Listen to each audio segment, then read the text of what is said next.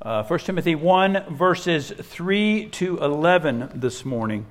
So we had an introduction last week on the nature and the authority of the apostle and his sense of urgency, that even though I'm not going to be there, I hope to be there, I've got to write these things down. I want you to think of it this way, all right? Let's say that Three Rivers was the only Christian church in the Grove area. Was it. And those who came here were in danger, physical danger. They're in danger of losing their jobs. Families had written them off because they worshiped here. That's pretty amazing to think about, isn't it? I mean, we've just got so used to, I go to church if it's convenient, and I've got this one, I've got that one, and I got, and it's, if there's not something better going on, maybe, but to think about that a family had to make a choice. We're risking our lives today to meet with these people. Now, it still happens across the globe, all over the place. I mean, that's the first thing I was wondering about the Kellys. Are they allowed to worship? Are they afraid to worship? Can they share their faith? I believe it's illegal to share your faith, right? It's illegal to proselytize. So think about that. If Three Rivers was it, okay? And if I was an apostle, and I came here and everybody in this church pretty much came to know Christ through an encounter with me. There were powerful things done. There was a reputation. This guy, when he was here, people were lying to the Holy Spirit. They were struck down. He's an amazing guy. And then I leave. And we put Jake in charge. We put Isaac Sheffield in charge. Or we put some young person in charge. And then I write you a letter. Things had been going on. But before I left you, before I got on the boat and me and Tammy sailed away, we read about what he said to the church in Acts 20. This is what the apostle said to the church. The Ephesian elders, he said to them, I know, we read about this in Acts 20, verse 29, I know that after my departure, he's looking at his church, and he loved this church. They were in his heart. They cried and wept over each other when he left. It was, I think it's the church of his heart. I know that after my departure, fierce wolves will come in among you, not sparing the flock. And from among your own selves will arise men speaking twisted things to draw away disciples after them.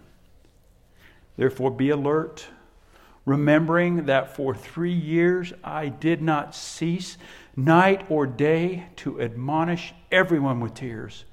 And now I commend you to God and to the word of his grace, which is able to build you up and to give you the inheritance among all those who are sanctified. So the Apostle Paul, leaving, tells the elders, I know that false teachers are going to arise. It breaks my heart to know that some of you may arise and draw away people from the truth. So even in Acts, you get the sense that the Apostle Paul is telling the elders, there is a core doctrine of the gospel that you must hold on to. You've got to keep this gospel truth. All through Timothy, we'll see it. Sound words, trustworthy sayings. He'll say, these are the things I told you. This is what I passed on for you to believe. This is the creed that you must not stray from. So that happens, and then Paul plants the church. He leaves. He puts Timothy in charge. And lo and behold, these false teachers show up. And I can say, I've told you this. I used to always say this with my boys. Sometimes I hate being right? I've told you tons of stories about all the bad things my boys did, and I warned them, if you do this, this will happen, and they did this will happen, and I'd look at them and like, oh no, I hate being right. In some sense, you have the sense that Paul is saying that I told you this was going to happen. I prepared you. I've given you the word. I've given you the sound doctrine. I've given you leaders. I've sent Timothy. He's like my son. I'm so close to Timothy. I've sent him and I've entrusted him. And this is the letter he gives them. Okay, this is the letter. He sits down and writes this church that he loves. So, first couple of verses we looked at last week, establishing that Paul has the authority of the apostle, that behind him stands Jesus, who personally, physically appointed him and charged him. And so we pick up here now in verse 3 of chapter 1. If you're able, please stand for the reading of God's word. As I urged you when I was going to Macedonia, remain at Ephesus so that you may charge certain persons not to teach any different doctrine, nor to devote themselves to myths and endless genealogies, which promote speculations rather than the stewardship from God that is by faith. The aim of our charge is love that issues from a pure heart and a good conscience and a sincere faith. Certain persons, by swerving from these, have wandered away into vain discussion, desiring to be teachers of the law without understanding either what they are saying or the things about which they make confident assertions. Now we know that the law is good if one uses it lawfully, understanding this, that the law is not laid down for the just, but for the lawless and disobedient, for the ungodly and sinners, for the unholy and profane, for those who strike their fathers and mothers, for murderers, the sexually immoral, men who practice homosexuality, enslavers, liars, perjurers, whatever else is contrary to sound doctrine, in accordance with the gospel of the glory of the blessed God with which I have been entrusted. Indeed, the grass does wither, the flower fades, the word of our God will stand forever. You may be seated. In your bulletin, it says false teachers, ? That's because I sent the wrong information to Kathy. Sorry, Kathy. I wasn't sure what the title would be, so that's why I had question marks. I don't know if it matters that much, but the title this morning is Using the Law Lawfully. It might have been better to even say Using the Right Law Lawfully. He says it here in verse 8. We know the law is good if one uses it lawfully. So the intent of that sentence is to say that there are those who use it unlawfully. But this morning, even before we get into the idea of the law and using it, I want you to understand what law he's talking about. When he says the law, the apostle is speaking of the entire Word of God. He is not just speaking of the Ten Commandments, although in the end, it's interesting, in the end, when he says, here's who the law is written for, he really lists out application from the Ten Commandments. We'll get to that at the end. But what does he mean by the law? Well, first of all, we all serve a law. Okay, we all have, and I don't know, maybe a default system that we hold to. The law that tells us, that's ingrained in us, that tells us not just what is right and wrong, but what is worthwhile. What should I do with my time? How should I spend my day? How should I respond to this? How should I treat my waitress? What am I to expect from mom, from dad, from uncle, from aunt, from brother, from sister? When he speaks about using the law of God, he's saying that this Word of God that has been given to us, it is a complete system, not just of thought, but of very being. And we have a system. Let me illustrate it this way. In 2 Chronicles 34, we have this interesting account. Maybe you've heard of King Josiah, one of my favorite characters. You read about him in 2 Chronicles. Josiah became king when he was 8. I've talked to you about him before. He's one of my favorite illustrations.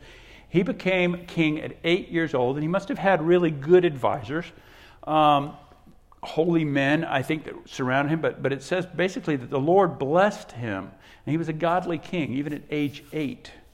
And so he set his heart upon ridding the country of all these terrible pagan practices, child sacrifice, cult prostitution. He set his heart on ridding all the land from that. And it took a long time because in chapter 34, it's 18 years after he had been king. So he's now 26. The last 18 years, he had been painstakingly removing all the idols from the community. Let me put it to you this way, okay? I'm going to be very blunt. If you were to do that in the U.S., remove all the idols, a lot of the stuff we watch on Sunday, gone. We as a people, we worship our athletes. We worship our sports. We maybe not in this church, but as a community, driven. Perform. We worship our business, our success, our power, our freedoms. For 18 years, Josiah would go and he would go to a place and he would take an idol out, and all the farmers would say, if you take that idol out, our crops are going to fail. If you get rid of this idol, our enemies are going to come and they're going to take over our city. That's how tied they are to it. And we have to think in those lines. Our God says, I am God, there is no other. I am God, I will not give my glory to another. I won't share my glory with another. I am God. Josiah for 18 years had done that. And then we read that this is what happened. They were bringing out the money that had been brought into the house of the Lord. So the house of the Lord, the beautiful temple Solomon built, disrepair. Hilkiah the priest, he found the book of the law. So they find the Bible. They find the first 5 books of the Bible. Probably some of the prophets too. The priest brings it to the secretary. The secretary then brings it to the king. And they tell the king, they've emptied out the money that was found. And we found this book. Verse 18, Hilkiah the priest has given me a book, and Shaphan read from it before the king. So here's this king at 26, and they find this scroll. All right? So Josiah had been operating out of some system of law, passed on maybe from prophets and other kings, and he had some system of law that was telling him we have to remove these idols, and we have to focus on worshiping God and Him alone. But it says, when the king heard these words in verse 19, he tore his clothes. For a king, that was to show great sorrow and mourning. Your clothes represented your value, your place. What you wore set you apart from other people. The king had his royal robes. You know, as Jake's been preaching through 1 Samuel, we talked about how Jonathan took his clothes and he put them on David. Beautiful sign of friendship, humility. And I'm trusting that God is going to make you king instead of me.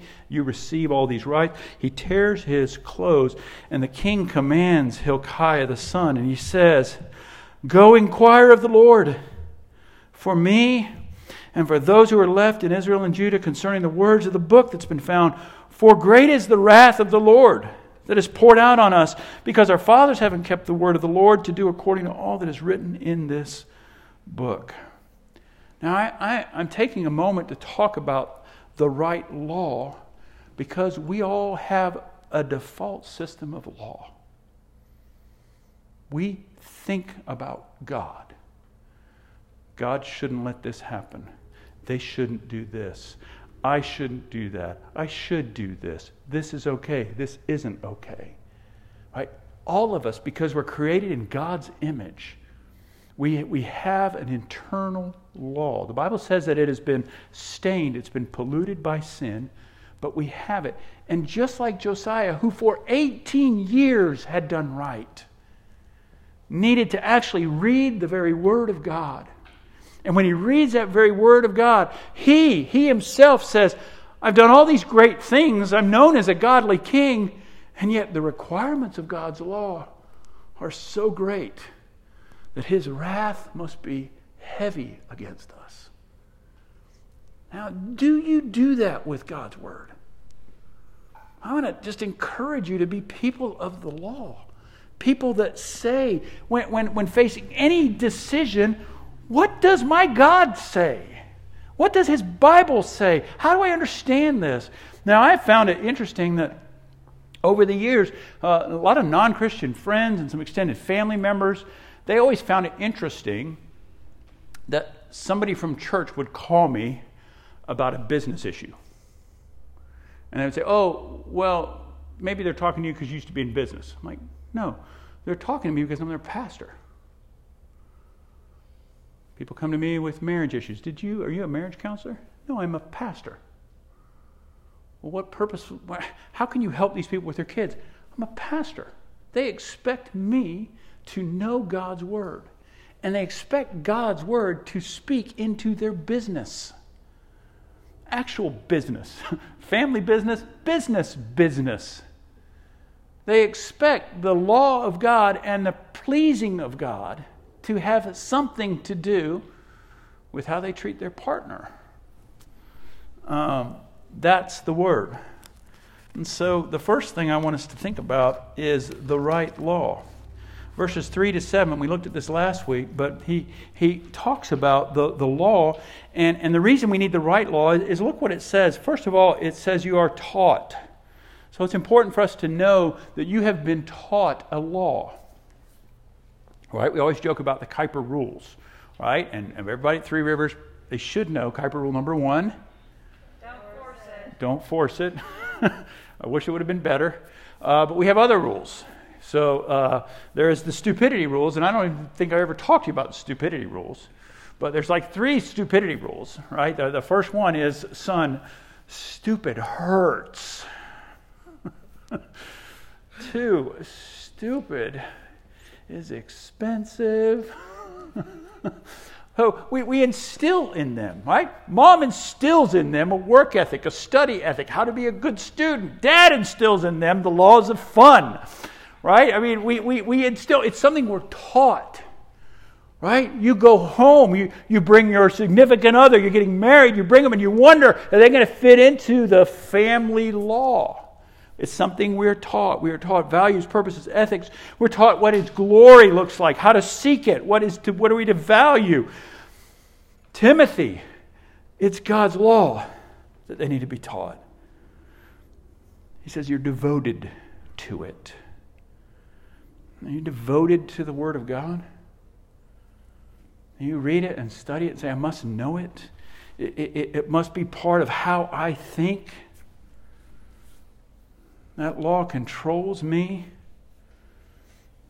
It tells me what I'm to seek after. It says he's devoted to it, and it's promoted. What does that law promote in you? What does it make you? And so first of all, we must have this right law of God. And so I took the sermon in the sentence right from Psalm 19. The law of the Lord is perfect, making wise the simple. Christian, you must believe this. The law of the Lord is perfect. It is right, it is complete, and it makes wise the simple. You have to set your minds on knowing the Word of God. So, secondly, what's the wrong use? Well, first of all, anything, he says here, they have twisted it. They've diverted it. And that's the greatest concern for Christian people, are things that sound Christian.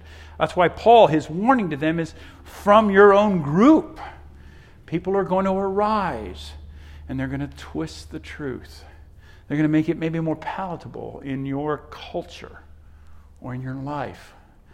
And so any different doctrine, any doctrine that might come as new and slightly improved, we got to ask ourselves, does this come from God?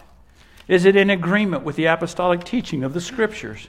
Or is it from human wisdom and imagination? Does it promote a genuine love? What is the fruit of their doctrines? Here he has said that the wrong use was leading them into myths and genealogies. There were things that promoted speculation rather than stewardship. They promoted division over unity. And ultimately it drives what you worship and how you worship. So the wrong use of the law would be any law that would promote a righteousness apart from the gospel. Any law, any system that says, here's how you control God. Here's how you are made right before God. Now, here's the easy way to test it. And what I hear, is it making more of God?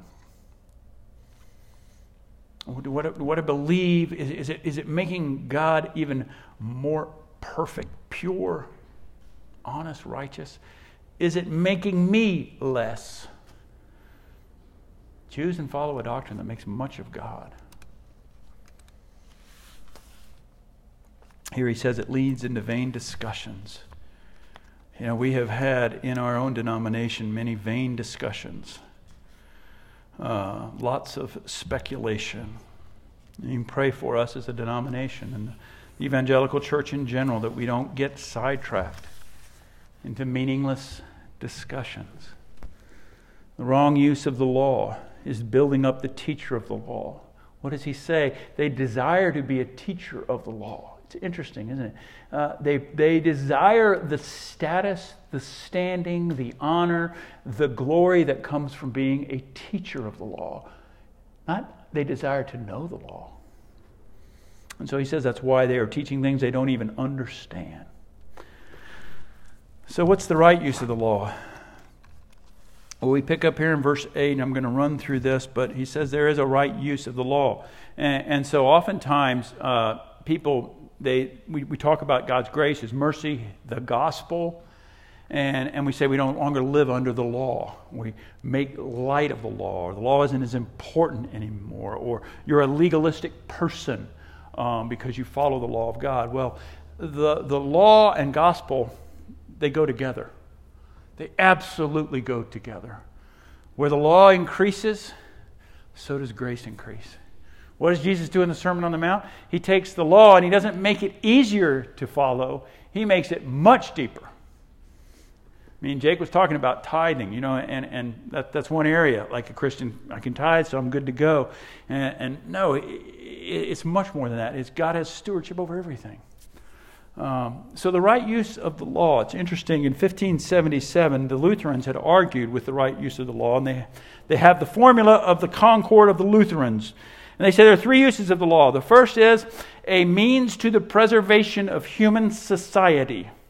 The thing about that, when God gives us His law, He's saying this is good for every human being, not just Christians.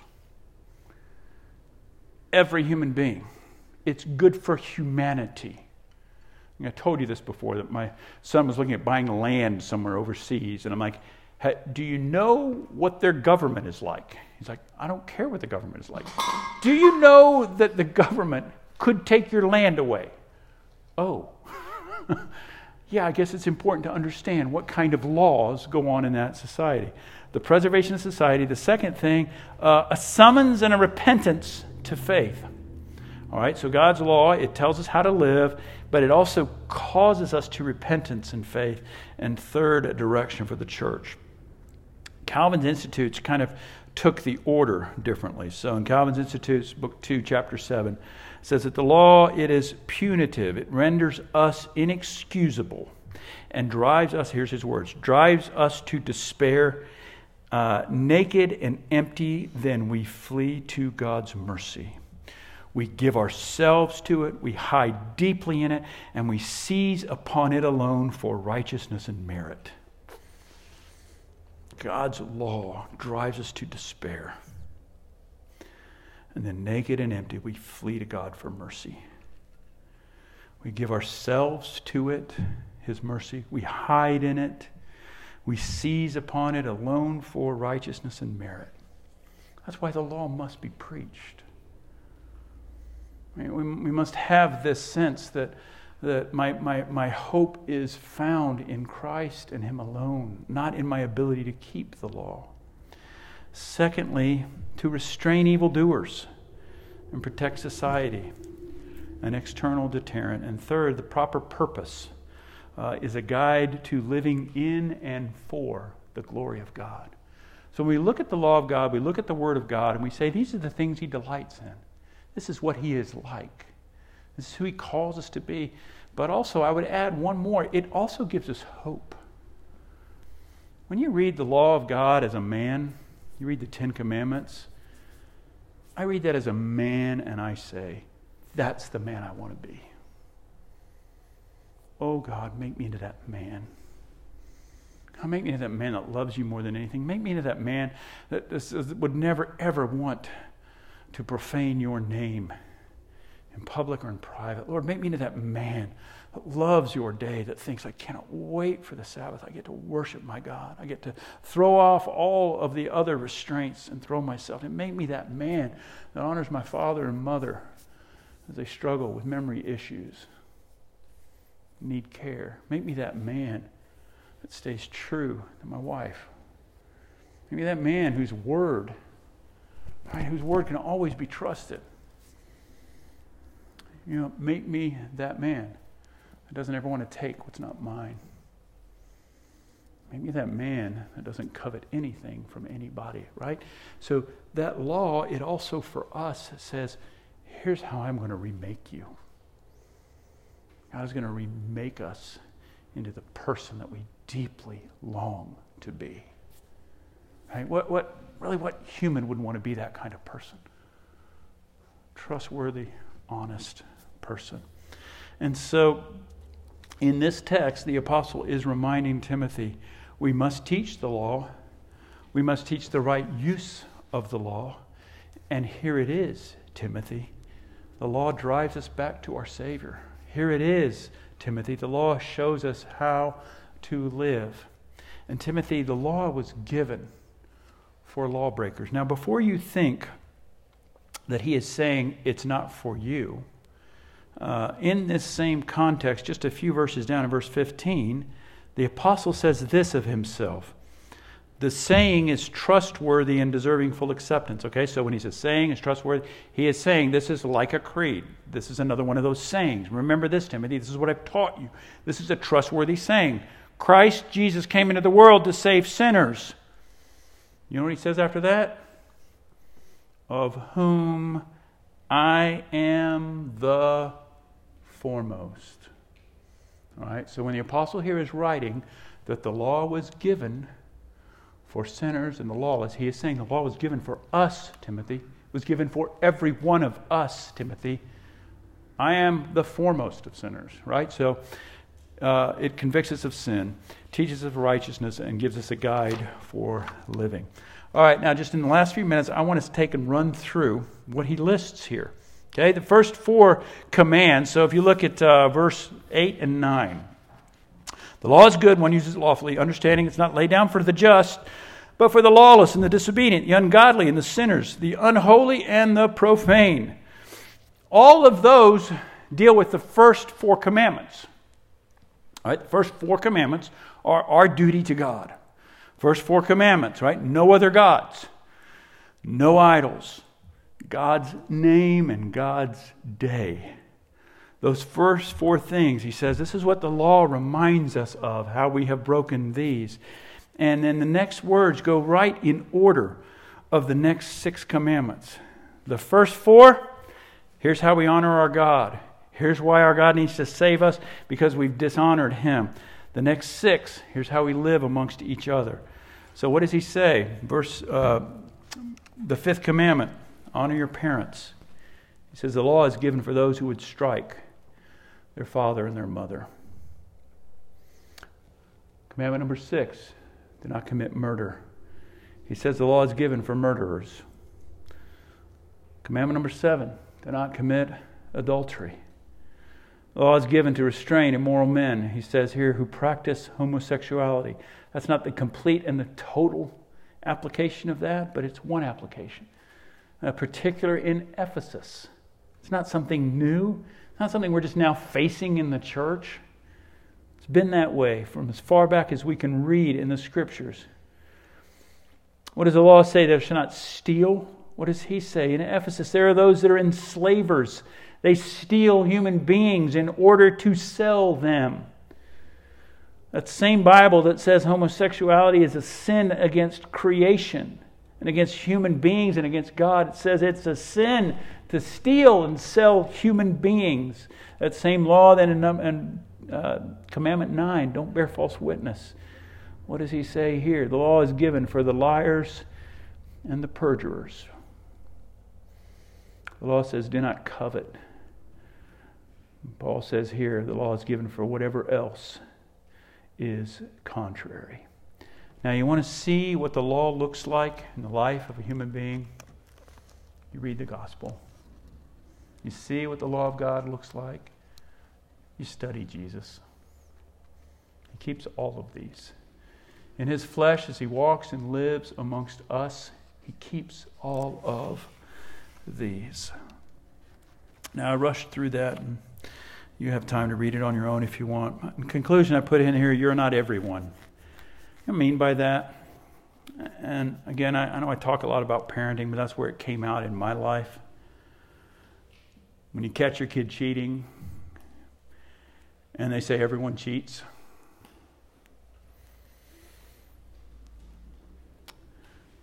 when you leave early from work, because everyone leaves early,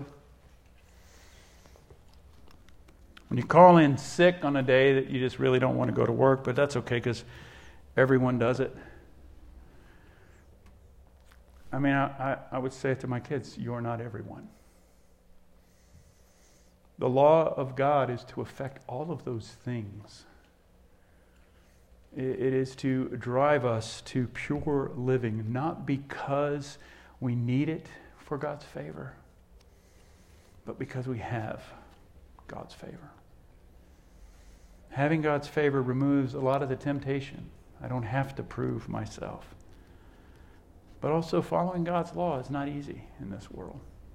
It's especially not easy when everyone else seems to be breaking it. And they don't suffer for it. Not so with you. Timothy, they are to be taught the law of God. Timothy, you are to teach them sound doctrine from the Word of God.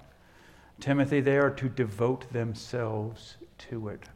Their thoughts should be, what does my God ordain? What does my God desire? And Timothy, it should promote in them righteous living and unity. Let's pray. Father, we thank you for your word, and we thank you that it is true, that it is reliable, that it is complete. And that if we humble ourselves before us, you will indeed give us direction into every area of our life. It will be that path. It will be the light to us. And that light will shine so brightly upon our Savior Jesus that at the moment that our sin seems unbearable, Father, we will turn our eyes upon him and we will gaze upon our righteousness. We will gaze upon perfection. And we will realize you have received us in him, and that you forgive and that you wash. And yet you take us back to your law as a coach, as a school teacher, as a wonderful parent that says, here is how we are to live for the most joy, the most glory for God. Oh, help us, Father. Help us not to give in to societal pressures, the pressures of our peers, the pressures of our parents, our own desires, Father, but to give in wholly to what you desire. Help us not understand just what it says, but to be able to apply it. We ask this in Jesus' name. Amen.